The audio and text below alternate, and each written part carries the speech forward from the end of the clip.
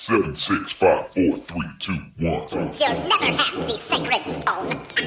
Oh, this you crazy mother...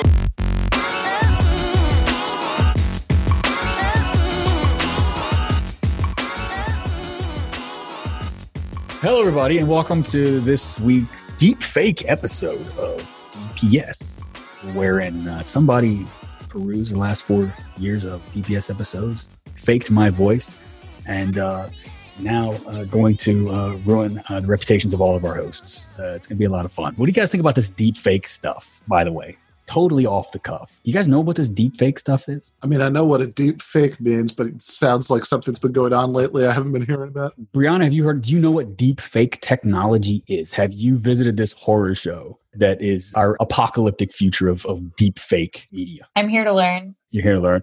All right. So if you guys want to not sleep for several days, Google deepfakes. It is horrifying what they can do now. Faking people's voices, faking people's images, video, all the rest of it. The bottom line is we're headed for a future, you guys. This is a dark way to open the show. We're headed for a future where our eyes and our ears will betray us. And you'll think you're listening to DPS. However, it's been created by one of our arch enemies to ruin us all. It's going to be fun to be living on this planet in 10 or 20 years, you guys.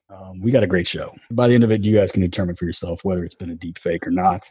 Joining us later on in the program is Christian Parenti. He has been on the show a couple of times over the past few years. And we're going to be talking about his latest book, Radical Hamilton, Economic Lessons from a Misunderstood Founder.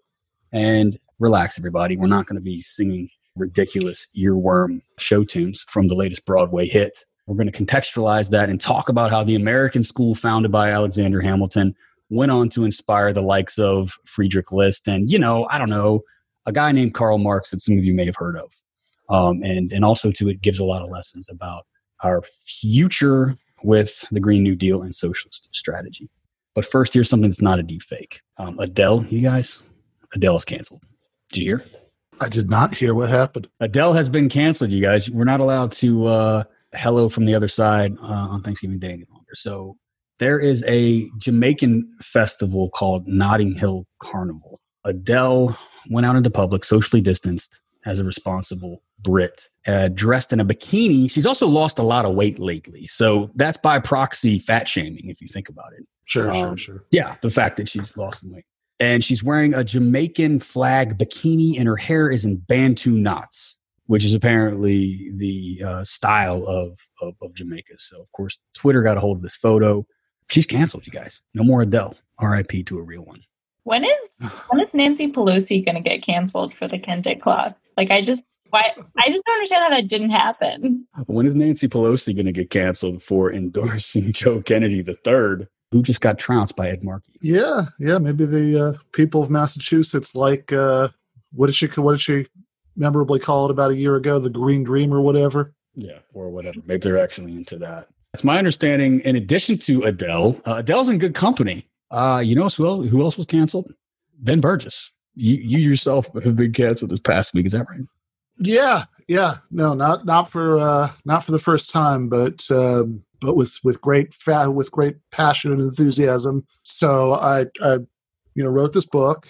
And in the slightly annoying way that writers do, when they have a book, I tweeted about it when the proposal was first approved, and I tweeted about it when I finished writing it, and I tweeted about it at 5 or 6 other points, talked about it on some podcasts, obviously including here, home on DPS.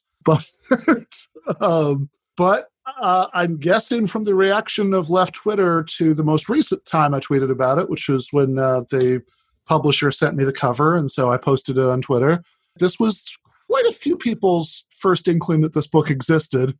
Yeah, so what's the title of the book? Share that with people who haven't heard. Yeah, the title of the book is Canceling Comedians While the World Burns, a critique of the contemporary left. So it's obviously anti-left, right? You're critiquing the left, therefore you hate the left. Is that right? I don't know.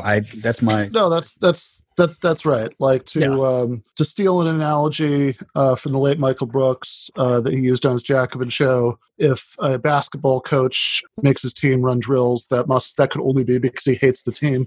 He hates the team. Wants to lose. That's the only exactly. Not because he wants them to do better and win games.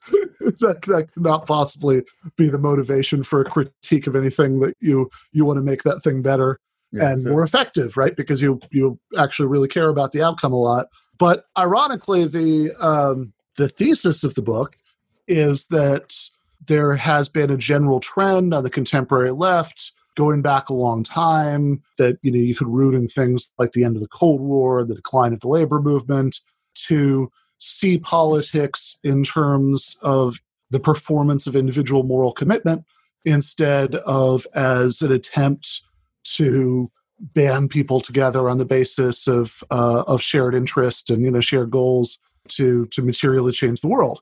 And that even though actually, we're starting to have some opportunities to, gain real world power again, I mean, without going nuts and exaggerating the point, right? Things are not as bleak as they were not very long ago, but I claim in the book that we have a lot of leftover bad habits from this, and that a lot of us tend to reflexively frame politics in every context in terms of morality, in terms of what Adolf Reed, who we just interviewed, right? I remember him calling once, right, treating politics as if it were a matter of deciding who was going to go to heaven and who was going to go to hell. Well, yeah, both you and Adele are going straight to hell. Honestly, if that's the case, send me there too, because she sings like a fucking like the most beautiful songbird you've ever heard. I mean, I want her to sing. Can she sing me to sleep every night in hell? Do people sleep in hell? Yeah, they do, but they wake up constantly. It's very unsatisfying. It sounds like most every night for me these days. Send me there; it won't be any different. So I was gonna say, right, like, given that the thesis of the book is that there's this culture of moralistic outrage that's undermining the left, like, really, I couldn't have asked for better advertising than what's happened in the last week. I've like Brianna, she has successfully pulled me off of Twitter for the most part. And, unfortunately, because of the nature of your job, it's an occupational hazard to be on Twitter as a journalist, such as yourself, Ben. And so thank you for doing a service. Everybody out there, pour one out for Ben. Not only does he have to live in hell for the next, however many thousands of days he's got on this planet, but he has to end up there in the afterlife as well. But at least he'll be joined by good company. But speaking of hell worlds, Trump has a new COVID advisor that everybody needs to know about and hear about. He infamously has not been led by the most capable humans out there, for sure.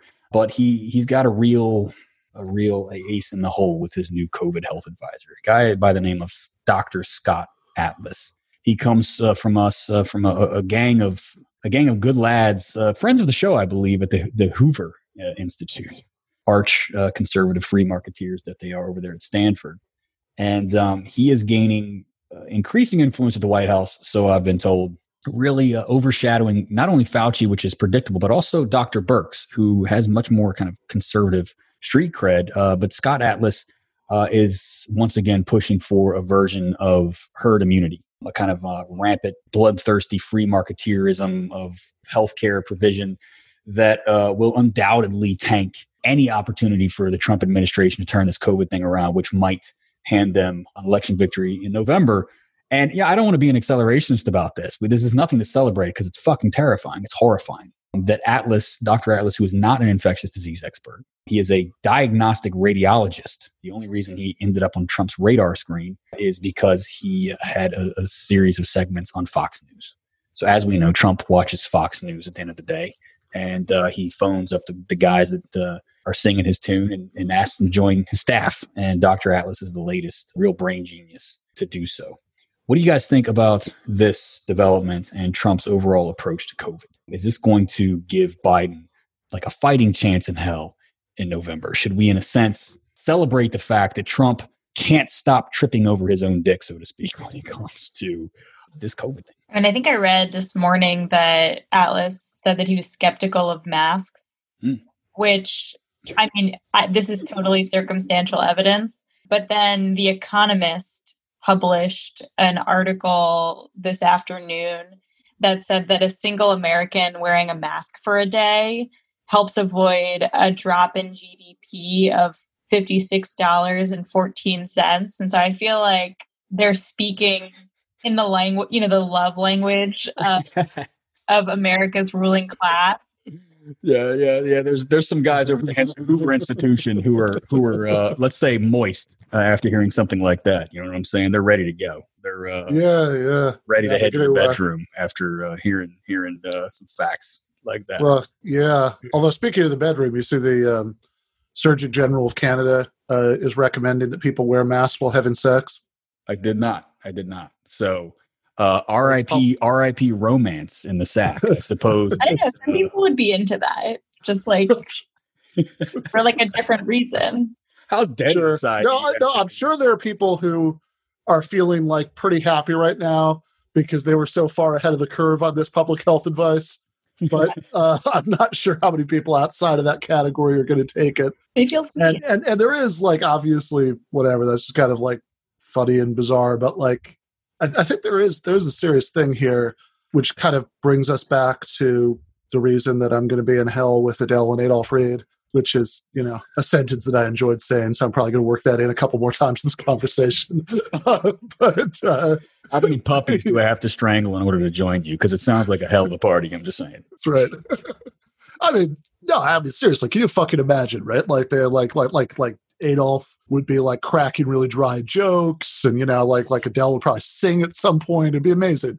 We'd laugh, we'd cry. But there's a disturbing thing here that I think is worth talking about more generally, right? Which is that we talk a lot on here about orienting politics towards state and economic institutions and class solidarity and away from individual moralism. And I'll grant you that the COVID crisis does complicate that a little bit, right? Because it's not like there's no role at all for not necessarily in that context, but in other contexts, telling somebody to put a fucking mask on, right? Yeah, right. There is definitely a place for that. But it's also true that this intersects with this thing in American progressivism that was there anyway. So it's like a marriage made, wherever you think this was made, between... Couldn't be hell. That was a pretty cool place right now. So. That's right. Between this sort of COVID shaming and what was kind of already there in American liberalism, and also see every single previous episode of Dead Pundit Society. The line between liberalism and leftism is not always sharp in practice, and that's a problem. Because being told that the real thing, right, we're not going to actually do anything on a meaningful level, right? We're not even really, for the most part, going to have shelter-in-place orders anymore, right? That stuff's mostly gone now. Much less any of the big, large-scale things that we've talked about since the pandemic started. None of that's going to happen. But you're going to be strongly encouraged to yell at each other. Oh, and you know who else we're yelling at? Speaking of cancellations, you're going to have another fun party guest in hell. Ben, you guys ready for this? Bella Thorne, actress Bella Thorne.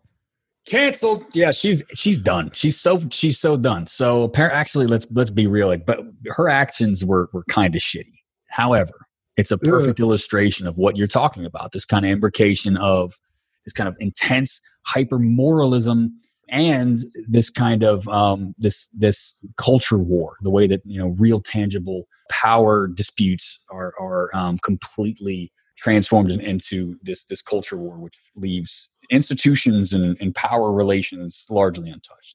Bella Thorne joined OnlyFans. OnlyFans is a subscription service wherein sex workers and other people have, quote, fans who follow them and have to pay monthly or per content. Apparently, I learned this. I thought it was a monthly subscription service like Patreon, not unlike the Patreons of every socialist podcast out there, right?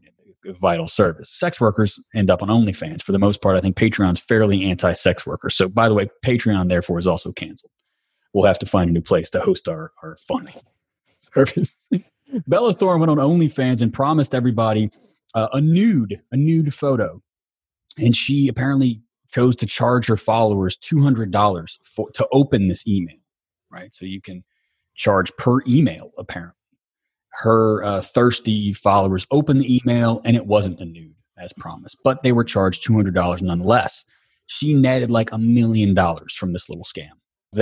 Obviously her followers complained.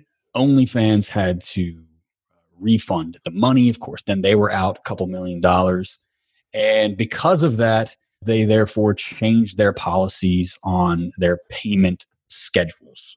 Creators, sex workers would no longer be paid on a weekly basis. They would have to wait until their payments cleared the bank or something, and they'd be paid on a monthly basis. So people who had previously relied on paychecks once, twice, 3, 4 times a month had to wait 30 days to be able to pay their bills and feed their kids. Instead of the obvious result, which would be blaming OnlyFans, the multi-billion-dollar entity that shaves money off the top of the efforts of sex workers and other people trying to feed their kids and pay their bills in this fucking horrific every man, woman, and child for him or herself pandemic. Instead of that, we have all unleashed our collective scorn on Miss Bella. Bella Thorne is now the enemy of the people. Isn't it astonishing how Americans always fail to recognize the bad guy in any given situation? Yeah, no question. And I guess I should just say, right, that this is actually a really good lead into what I was going to talk about, because the Bella Thorne thing, I think in some ways, I mean, everything you're saying about it is 100% true, but in some ways, I think it fits in with a lot of sort of strategies that people use for deflecting about this stuff and being in denial about it. They say, oh, this is just like wealthy and powerful celebrities complaining, right? And without exaggerating Bella Thorne's power, like you can see that, that somebody could very easily wedge it into that, right? That oh yeah, right, whatever. These are people with very few real problems. They just don't like the fact that everybody else can, talk back now or whatever. But of course, this isn't something that only affects people like that. To put it mildly, I actually just finished writing for Jacobin a review essay, a 5 years later, kind of looking back on essay about John Ronson's book, So You've Been Publicly Shamed, which is full of examples involving ordinary people who are famous only because this happened to them. And I saw, before we start talking to Christian, right, I did just want to say, I saw this New York Times story today that's just perfect for this. And I think it kind of says everything about how the intersection of this kind of cancel culture and infused version of progressivism and the COVID crisis severely undermines any effort to do anything meaningful and institutional in the real world. So here's how the article opens up. I'm just going to read first 2 paragraphs here. It looked to be a typical college party. A small group of students crammed into a kitchenette, cheering as a shirtless guy arm wrestled a laughing young woman. No one wore masks. The scene was posted on Snapchat by one of the partygoers, a first-year Cornell student, along with a selfie with a mocking caption. The people who slide up saying, "You're not social distancing," are the ones who never would have been invited anyway. The response was swift and severe. Within days, an online petition was created demanding that students' admission to Cornell be revoked, and in the weeks since, the petition has collected more than 3,500 signatures. So literally thousands of strangers are taking whatever minute, they have of the day to devote to this stuff, to organize to expel some random 18-year-old from college. And of structurally very similar to canceling a 22-year-old Bella Thorne for her crimes against sex workers, allegedly, rather than attacking OnlyFans, rather than attacking the administrators, rather than attacking the crony politicians who have absolutely no strategy from the top down, to fight and protect workers and vulnerable populations. It's Americans just don't know who to blame when things go wrong. And honestly, again, this is why you criticize. This is why we criticize the left, not because we hate it, but because we want it to succeed. And the left has not led the way in demonstrating who to hold accountable, when, how, why. Yeah, and the habit of moral outrage channeled towards individuals completely lets the relevant institutional actors off the hook, the Cornell administration or OnlyFans. In fact, it gives cover to them, right? Because Cornell can say, hey, we set up this thing to encourage students to inform on each other. So we're trying to do something about this, right? Like it's out of our hands. Or wow, especially if they do expel this kid, right? They could say, hey, look how seriously we took it, right? We kicked this 18-year-old out of college. So clearly we're taking the safety thing very seriously while continuing to reap the financial benefits of continuing to have college open in the middle of a plague when everybody in the world knows that it's completely unrealistic to think that you could try to hold college in person under this circumstances and not have that scene that's described at the middle of the article play out 20 times a day, because of course it will, right? Like the question should be, what policies should you have to try to minimize that? Because even if you do kick out one dumb kid and in the process harden culture war battle lines that actually makes it harder to organize people to, I want to know how many people in that time even signed a petition calling for Cornell to go online, right? But it makes it harder to sell, even because there's this response that people always give at this point. It's like, oh, what, you're saying I can't walk and chew bubble gum, right? I can do both, right? I can participate in hysterical online mobbings of random individuals and also push for, institutional change. To which I'd say, no, you can't, right? Or you can, but doing one is going to undermine your effort to do the other because and the proof is in the pudding, right? One is happening, the other is not. And so what other evidence do you need that the one sucks up all the oxygen in the room? It sucks up all the oxygen. It provides cover to the people who should be targeted by the institutional efforts. And it makes it harder to get people on board with the other more important thing, because everybody picks teams on the basis of like some stupid shit, like how they feel about kicking this idiot out and depriving him of the college education he so desperately needs. I'll tell you what, though, this guy's got a real career in politics if he plays his cards right. This 18-year-old kid who's about to get kicked out of Cornell, he's on the verge of an invitation to the 2020 RNC Republican National Convention. Yeah, I love that like Nicholas Sandmann, like who, all right, other than being a Trump supporter, like 42% of the public, last I checked. He doesn't have a fully developed prefrontal cortex. Yes, that's also true, right? That like when this happened, right? It's just like literally, even legally at that point, right? Literally, a child, right? Or at least he was a minor.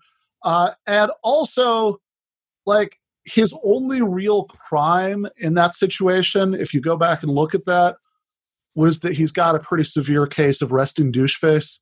Yeah, he has a highly punchable face. There's a German word for that. I can't ever remember when I need to pull it out, but he does. The man's got a highly punchable face. Yeah, he's got a highly punchbut literally all he was doing was like standing there, not being sure what to do. Dumb kid. Yeah, being a dumb kid. But because we live in this hellish time period, the consequence of being a dumb kid in a photogenic way at the wrong place at the wrong time is that you end up, and also the fact that due to, the current state of capitalism in the United States in 2000 and I guess 1918, whenever this was at that time, right? People like newsrooms can't really afford the same level of editorial oversight that they once had. People are just kind of lazily Googling things and, committing them to print. So the media fucked up the story. The right had a cause celeb. And now this completely talentless child gets to have a career doing this. And, we all have to hear his dumb opinions. Yeah, that's right. I mean, he becomes a proxy for all the legitimate anger that should be channeled towards institutions and those who are in power. All right, enough of this. So Ed, there you go. You have it. You've heard it here. Adele, Ben Burgess, Bella Thorne, this 18-year-old kid from Cornell, R.I.P. We'll see you all in hell. I think it's going to be a fun party. I bet that 18-year-old can do a hell of a keg stand. He's had a lot of practice. So, Ben, you should probably up your game along the way. So, enough of that. You guys, we are now joined by Christian Parenti. He has joined the party, so to speak. Christian. Hello. Welcome back to DPS, my friend. You haven't been canceled lately by any chance, have you? Well, I'm not on social media, so I don't know. You know what? That's right. Yeah, I'm of the age where, it was an option, and I just opted out. So the way it goes, I appreciate it. I mean, honestly, every time I look at social media, I'm distressed and I'm embarrassed. Sometimes even for my close friends who are on social media, and I increasingly feel that it has introduced a form of rot into argumentation, into people's style of thinking. The superficiality, the kind of retort that is without any basis in fact, the kind of total sort of intellectual dishonesty that accompanies a lot of these discussions. I find it deeply, deeply depressing. And every time I'm like, I really shouldn't be such a jerk. I should just get on there and do. And I'm like, nah, I don't want to do it. But then I lean on people. I'm like, hey man, could you tweet this out for me? Or whatever. It's like, yeah, right. It's when you have something to promote, right? You got to get it out there. So it's like I see the utility of it, even as I'm like, recoil in horror. Yeah. It's like for the 5 years or something before I finally got a smartphone. Like I feel like I constantly had to ask friends to do things with theirs. I had the same thing. I thought it was really cool for a long time. Like into the 2000s, I would get calls at my favorite bar or restaurant. I'd be like, yeah, I'll be at the diner. Give them a call, and people would like turn down the music. Like, hey, it's Christian here. But like, I gotta get a phone call. And then finally, this journalist friend of mine was like, just left me a message on my voicemail at home. He was like, I think it was 2004. I don't know, maybe it was even later. He was like, hey, 2005, time to get a cell phone. So I finally did. Now I have a smartphone, but I don't have more than that. Yeah. Here you go. Christian Parenti, the Luddite, on DPS today. Someone has to. Yeah.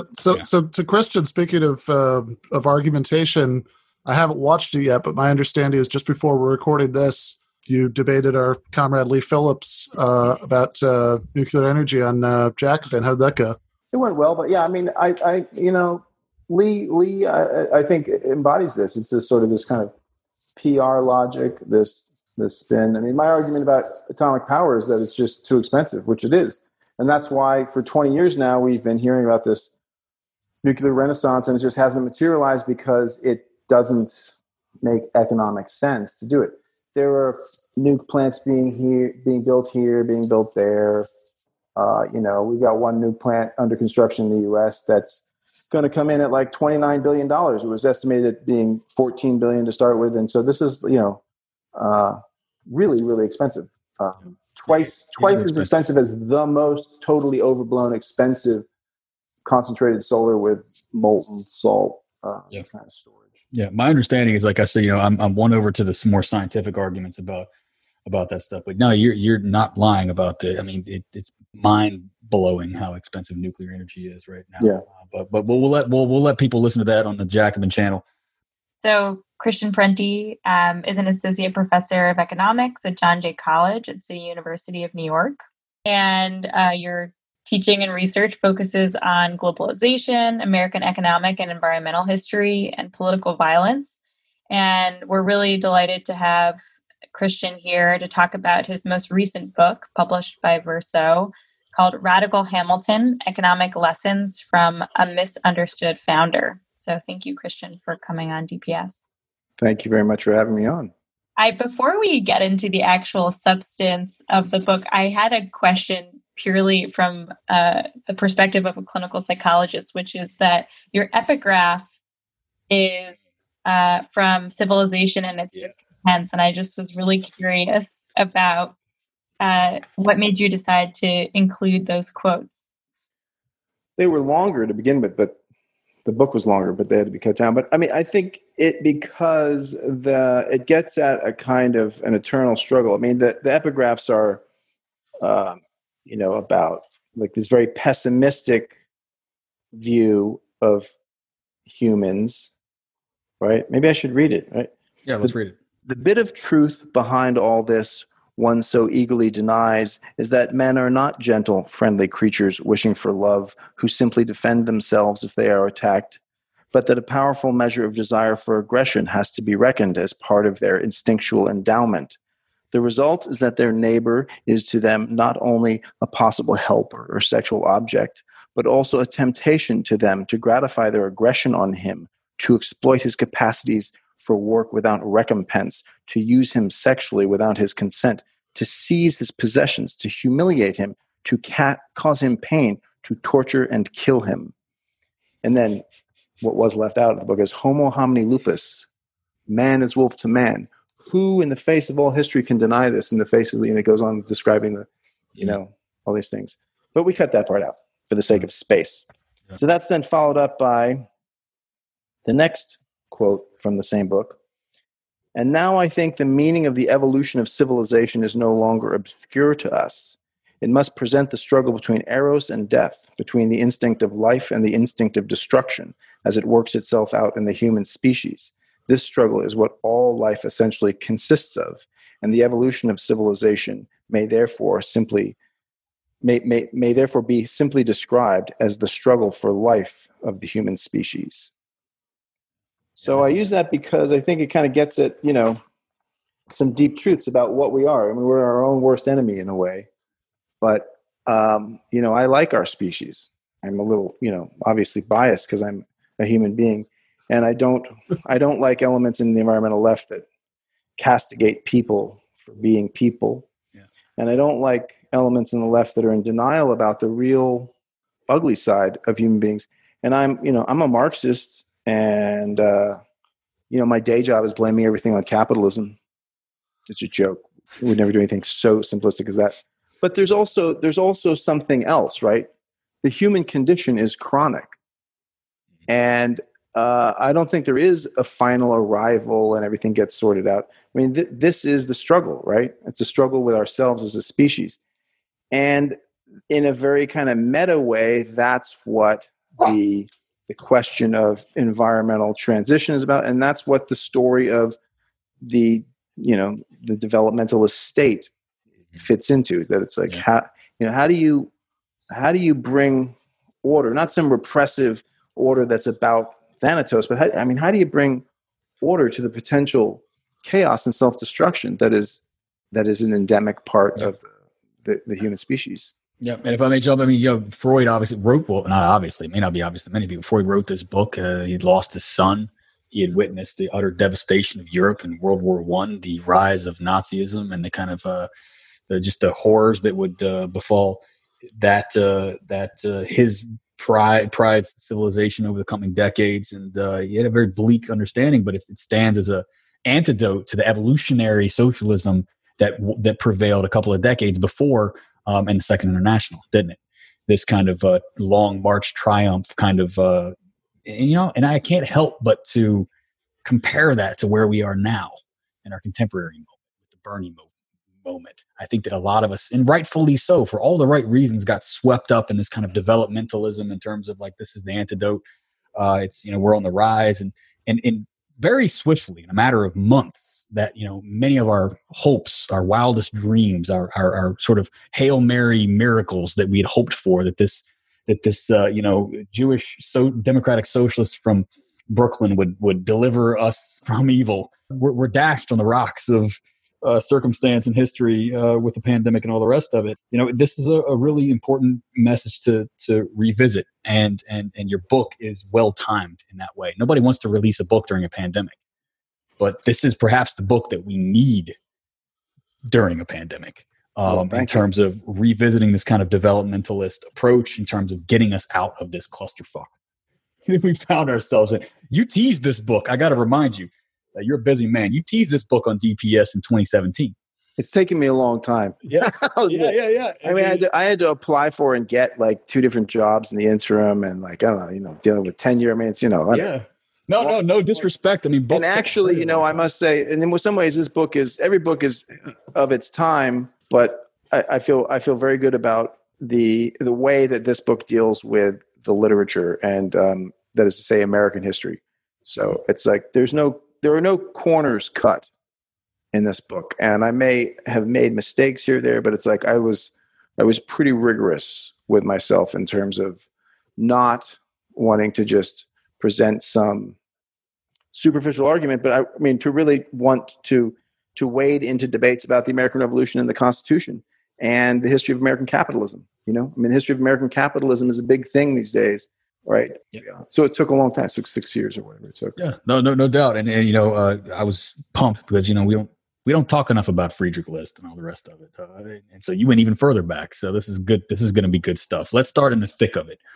You set out to write a book about developmental economics, or the American school, and all the rest of it. I'll ask this question and relinquish the mic to my two capable co-hosts. I have my suspicions, but I'd like to hear from you. Why did the book turn out to be about Alexander Hamilton? What does he represent for you, aside from that, you know, the insanely popular play Hamilton, obviously, which has the captured the attention of the American public. Why did the book take this shape, and why did you feel like this was such an important intervention? Well, I mean, I kind of backed into it, or I very much backed into it. And what happened was I read about Hamilton, and I noted, you know, just for fun, I like American history, and I noticed this, you know, mention of the report on the subject of manufacturers, and then started digging around and kept noticing that it was mentioned and never really discussed. And it sounded at odds, like a document that was at odds with the rest of the way Hamilton was portrayed, which is as this, you know, servant of finance and a free marketeer. And so then I, you know, got the document and read it and realized, this document is very different from the way Hamilton is often portrayed. And it opens with an attack on Adam Smith. And so then I thought, oh, well, this is, you know, this would be, and actually I wrote an article for Jacobin about Hamilton, and a guy from Australia wrote to me and he said, yeah, you know, and he sent me his book, which I cite in here, but I'm forgetting his name now, but he compares, basically looks at the role of Hamilton on East Asian development. And so then I was thinking, all right, well, you know, we should really get this document published. And so I approached Verso, and I very foolishly, I could have gotten away with this very quickly. And I was like, hey, how about we republish the report on manufacturers because it's in the public domain, because it's whatever it is, you know, 300 years old. And I will just slap this Jacobin essay on the front as an introduction. And they were like, okay. And then I was like, well, I'll work on the essay a little bit. And then, you know, then I had basically something that was too long to be an introduction. And so then I said, okay, I'll write a short book, and then we'll have the report on manufacturers will be the appendix. And then it became a long book. And then we actually even had to cut like a whole chapter out of it. Yeah, so I really did kind of back into it by mistake, but it was, I mean, what it became was getting into, I mean, it's sort of like a certain type of mountain, I think, a certain type of American intellectual wants to climb at a certain age, which is like the Constitution, the Federalist Papers. You know, what is this tradition about, and how do you approach it from the left? And also something that became clear as I was digging into this was that the left has sort of avoided a lot of this stuff. Mm-hmm. I ran this idea by Jim Oakes, you know, teaches at CUNY at the Graduate Center, who did 18th century history, but now does, you know, Civil War and Reconstruction. And he said, that's a good point. You know, it's like Charles Beard did an economic interpretation of the Constitution 100 years ago, and the right has used him as a kind of whipping boy since then, and the left really doesn't try to deal with the Constitution that much. Or if we do, it's through a kind of the classic like liberal framing of sort of how government works, right? So I try to deal with what government does, and I try to bring a materialist, economically oriented approach to these documents and this history, the history of the American Revolution, which is in one way it's just like, so, I mean, could you pick a more like square and out of step subject to write about? But you know, I spent a lot of years trying to like guess what editors were thinking as a journalist, and like, you know, spoon feed them what I thought they wanted. And so now I've gotten back into academia. I'm just like, I want to do stuff that might not appeal to a lot of people. It's fine with me. No doubt. I mean, one of the things, just one of the quick anecdotes that I've learned from studying history long enough is that you mentioned that, Hamilton's report on the subject of manufacturers, it doesn't appear explicitly in a lot of places, which would make one think that it's therefore not important. Except that if you studied history long enough, what you learn is that it's precisely the opposite. People don't talk about it. They don't write about it because it's such an ever-present thing on the minds of the people in that moment. It's like writing about oxygen to breathe it. You don't have to do that. You just do it, right? It's part of it's just part of the zeitgeist, and so there's no point. But it's not just that it's part of the writing on it, but it's nonetheless impacted people, despite the fact that it doesn't appear explicitly as a thought object. Is that correct? Yeah. But it's not just because you're right that its impacts, i.e., the effect of government planning, essentially, are ubiquitous. I mean, we would not have capitalism without. I came to that conclusion at the end of the book. I mean, it probably should have been obvious in the beginning, but I ended being like, okay, so wow, so capitalism really is a project of states. That's what produces this. And I think going into this book, I still sort of thought, that states have a fundamental relationship with capitalism, with the private sector. But it's like, I exited this project really thinking, no, states, fiscal military states, matters of state, concerns of warfare produce capitalism as a way of funding their state agendas. We can get into that later. But its effects are ubiquitous, but it's also not dealt with because it really does violate the prevailing orthodoxy in economics. The document opens with an attack on Adam Smith.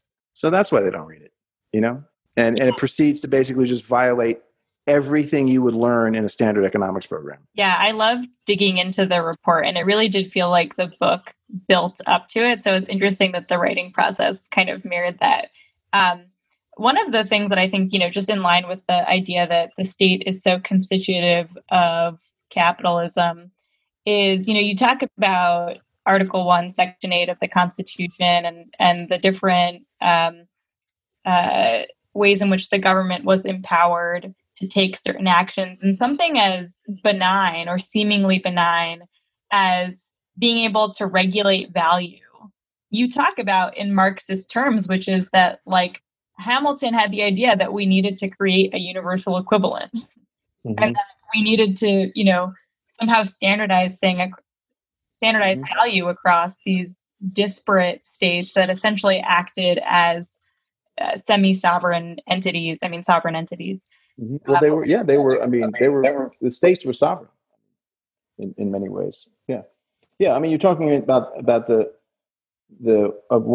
clause on weights and measures. Mm-hmm. Yeah. It's not only standardizing value, but to standardize value, you first have to standardize standardization itself and quantification. And Hamilton and the Constitution don't succeed in that. Hamilton merely gets into the Constitution that the federal government will set. Will standardize weights and measures. It will, quote unquote, fix the standard of weights and measures, which is like, what? Who cares? What does that matter? It's like, oh yeah, well, check it out. Value is dependent on the quantification of qualities, right? You've got all these use values, these things, these material things in specific places with specific qualities. How do you turn that into exchange value? Well, you do it through money, et cetera, et cetera. Yeah, but measuring what is measured by money also matters, especially if you're trying to create this national market out of 13 pieces. So, and Marx slides past that a little bit, doesn't he?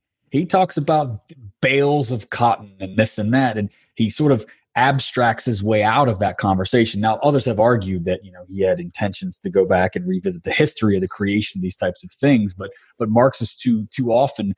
We talked about this last week with Adolf Reed about how Marxists all too often revert to these highly abstract economic, theoretical, kind of ways of handling the origins of capital and the functions of capitalism without getting to the nitty-gritty history of how those measures came to be in the first place. And again, as many have come to this realization, Polanyi among others, that laissez-faire was planned. States, markets, all the rest of it was absolutely and utterly planned. And there are documents and histories and figures that you can point to prove it, which gives us a different kind of look at what kind of world we can achieve from here on out. But though, in defense of the old guys, and I didn't put it in here, I don't think, but I do think that Engels has some quote somewhere, like, because a lot of these kinds of things were like, they didn't do this. It's like, yeah, but they had these throwaway lines, which they knew. You can't do it all the time. Let's be fair. You can't do it all the time. You have to have your emphasis for sure. Yeah. So they were aware of the length of future scholars will debate, like, it's like, Adam Proctor, never said, he never did a single DPS episode on X, and then then they'll be no, but that's not quite true, right? Because there's something that we're pretty sure he's the one who tweeted it from the official Twitter account, and it said, "Dear God, please never let that time come to pass." Anyway, Brianna, what do you got? Let's peel back. We've talked about the importance of the developmental model in terms of capitalism literally being planned and crafted by men, right? And unfortunately, I use that term advisedly. They were men at the time. Though there was some pretty robust participation by women. Abigail Adams shows up in here. She was a major speculator. She was like, I quote, when John Adams was in Europe negotiating he was either negotiating a loan, I forget what he was doing there, but he was over in Europe. He was in the peace treaty. I think I forget if it was the peace treaty or a loan. It doesn't matter, whatever. And he was like, buy some more land. And she's like, well, actually, her friend Tufts, who was her like kind of financial advisor from the university is named. She's like, my friend Tufts knows of a better investment, and it is government debt. So she was major player. She didn't design it, but she was there kind of, she was part and parcel of the class that, helped produce capitalism in that regard. So. That's just giving the ladies their due, as she said to John Adams. Don't forget the ladies. Don't forget the ladies. My margin notes beside that passage is like, if Abigail Adams were alive today, she'd be like heavy into Bitcoin or something, right? She'd be all up on that. So, yeah, or just heavy into government debt, heavy into the real stuff. Never mind Bitcoin. Just like it's the game hasn't changed that much. It's just like the government has the guns. If you lend them money, they're until the very last act, they're going to pay their bills. They're going to pay you back. Betting on the solvency of the American government, pretty solid bet. Yeah. But before we start talking a little bit about, I do want to get to the report and also Hamilton's influence on the Constitution, but and the war. Yeah.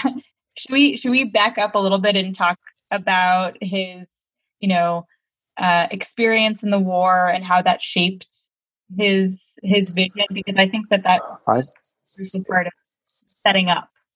Yeah, I think that's important. So he starts out as an artillery officer on the front lines, but he's he's a prolific writer, and he's really smart, and a lot of different generals start noticing him and trying to recruit them to their staff. And then he waits until actually Washington recruits him. So then he joins Washington's staff. That means he's not out on the front lines being heroic anymore. He basically becomes a clerk or a bureaucrat. And he's at the apex of the whole thing. And it's as part of Washington's staff, or his family, as Washington called it, that Hamilton gets a sense of just how tenuous the whole thing is. And a lot of what he does is write letters about supplies and getting people paid and getting people fed and getting people clothed.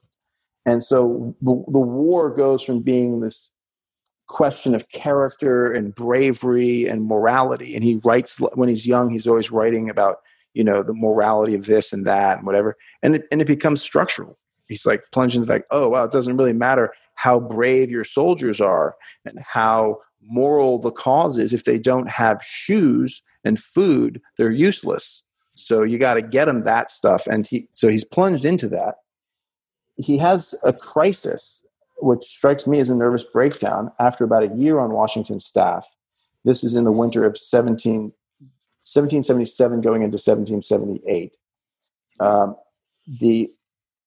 the Continental Army has been defeated, pushed out of New York into New Jersey, through New Jersey into Pennsylvania. Congress is in Philadelphia. The British invade Philadelphia. They drive Congress out of Philadelphia. Washington blocks the British and protects Congress. And that's where they encamp at Valley Forge for the winter. And in the run-up to that, there is finally a victory. And this is in September, late September. A British force under General Burgoyne comes down from Canada and is invading and is cut off by General Horatio Gates, who defeats them at the Battle of Saratoga. And this is this amazing triumph for the Patriots. They capture all these weapons and all of these prisoners. It helps it helps the sort of financial situation with European lenders. And at that point, General Gates and another general in the North, Putnam, who's from New England, start kind of just operating on their own, going rogue, and each planning possible invasions of New York. They don't want to share the weaponry. Gates doesn't want to share the weaponry. And Washington sends Hamilton up the Hudson River to meet these two generals and try and get them to come back into the fold. They also, Gates in particular, is beginning conversations, just now communicating with Congress on his own. And going around the chain of command. And Washington is so freaked out by this that he's not like, hey, General Gates, I order you to do X, Y, Z. He's like, whoa, this guy's basically got all these guns. He's winning battles. I'm not. Like, what's going on? He's making a play for being like the top guy.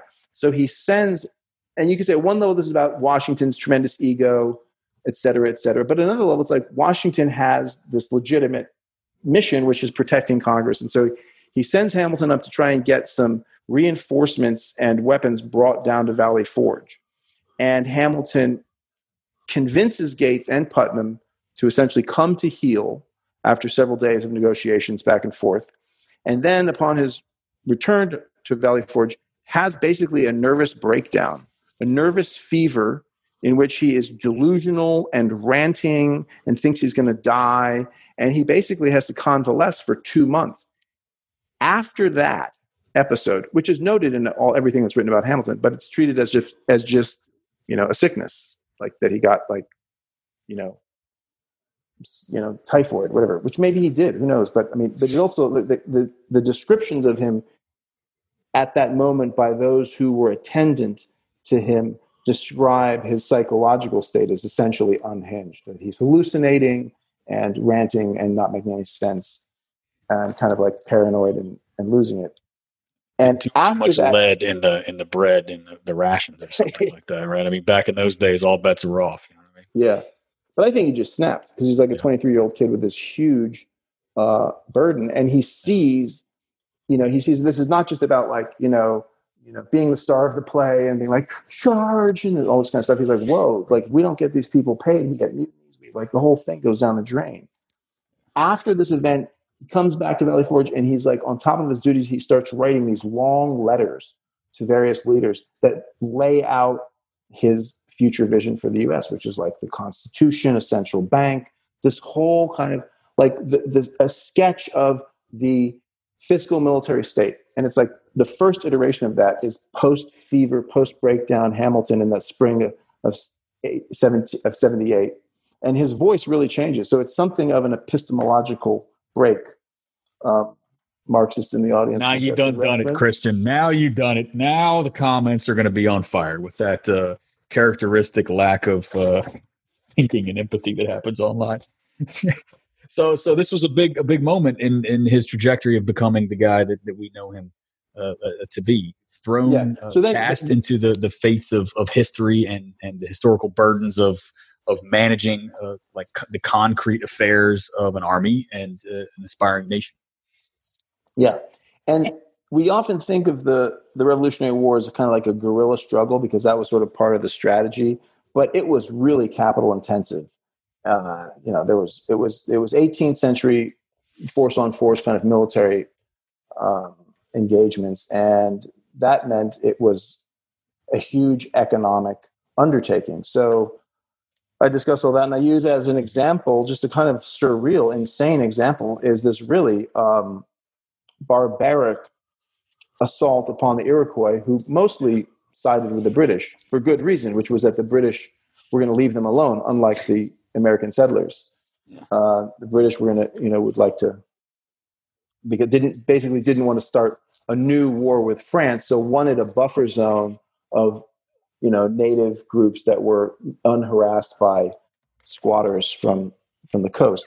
And so, I mean, in this assault on the Iroquois, they do stuff like the Continental Army, like under Sullivan, they do stuff like dam an entire lake to create an artificial surge down the Susquehanna River that they're then going to float all these boats full of supplies down. They've built a road to this lake. They build this dam. Then they build a road from their landing point. It's just like, what? This is, not the image of the Minutemen at Lexington and Concord. So the war was very capital intensive, very logistic intensive. And so Hamilton absorbs all these lessons. And amidst it, there's constant bickering between the states. They're, sending supplies, saying it's only for this group, not that group, and he sees just how tenuous the whole thing is. So that's his kind of part of his experiential education in the war, if you will. Washington ordered the total destruction and devastation of the Iroquois settlements and capture of as many prisoners of every age and sex as possible, adding that it will be essential to ruin their crops now on the ground and prevent their planting more. So genocidal words from our brave founding father. The book is, I imagine a lot of kind of millennial leftists might be confused or uncomfortable with the tone of the book, right, because it's very amoral. The book is not about justifying or celebrating Hamilton or saying, isn't America great? But it is about recognizing that, lots of states are born out of really horrible agendas. They don't all survive, right? And a political movement that can take state power and build a powerful state at a technical level deserves examination. And that is the history of our country. Even as socialists and lefties who do not approve of a lot of what this government does, we should also look at wait a minute, how did this thing happen? It wasn't actually inevitable and, foreordained. Yeah, one of the things that you point to in the book is the equivalence that's been made on the left with local is beautiful, small is beautiful, and really interrogate the legacy of Jefferson compared to Hamilton. Can you talk a little bit about that? Because it certainly countered my high school U.S. history education. Yeah. I was born and raised in Virginia, so try that on for size for valorization of Jeffersonian yeoman, whatever. So you've got Jefferson. There's a lot to recommend Jefferson, but there's also a lot of bullshit in Jefferson's tradition and his style. He's a really quintessentially American kind of huckster at one level. But Jefferson, to give him his credit, right? Him and his followers, they pushed the Bill of Rights, right? Hamilton is not always the good guy. Hamilton is an authoritarian.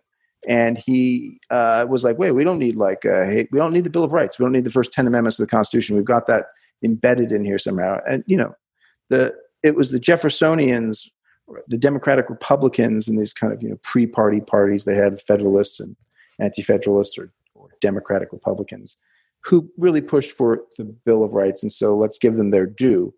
But what I found in doing this research is that there's a classic take on the Constitution, the Revolution, which is that, right? So the 13 colonies come together under the Articles of Confederation, which is a loose defense compact. Congress, which is the main national institution, there's also the Continental Army. That's it for national institutions. Congress doesn't even have the power to tax. It has to request money from states. And this is the structure that gets the colonies through the war. They become states. And for the period, the decade after the war, the 1780s, the critical period, takes place primarily under the Articles of Confederation, and it becomes clear that this is not sufficient. This is not going to hold the country together.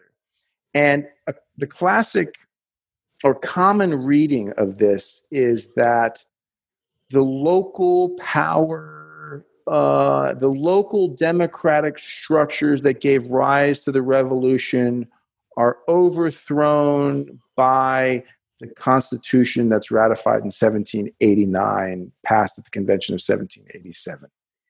And that is true to some extent, that the kind of like the autonomy and power of local government is significantly diminished by the Constitution.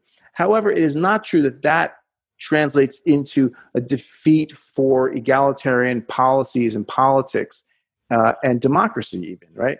That all sorts of really retrograde policies have come out of the local level in this country, right?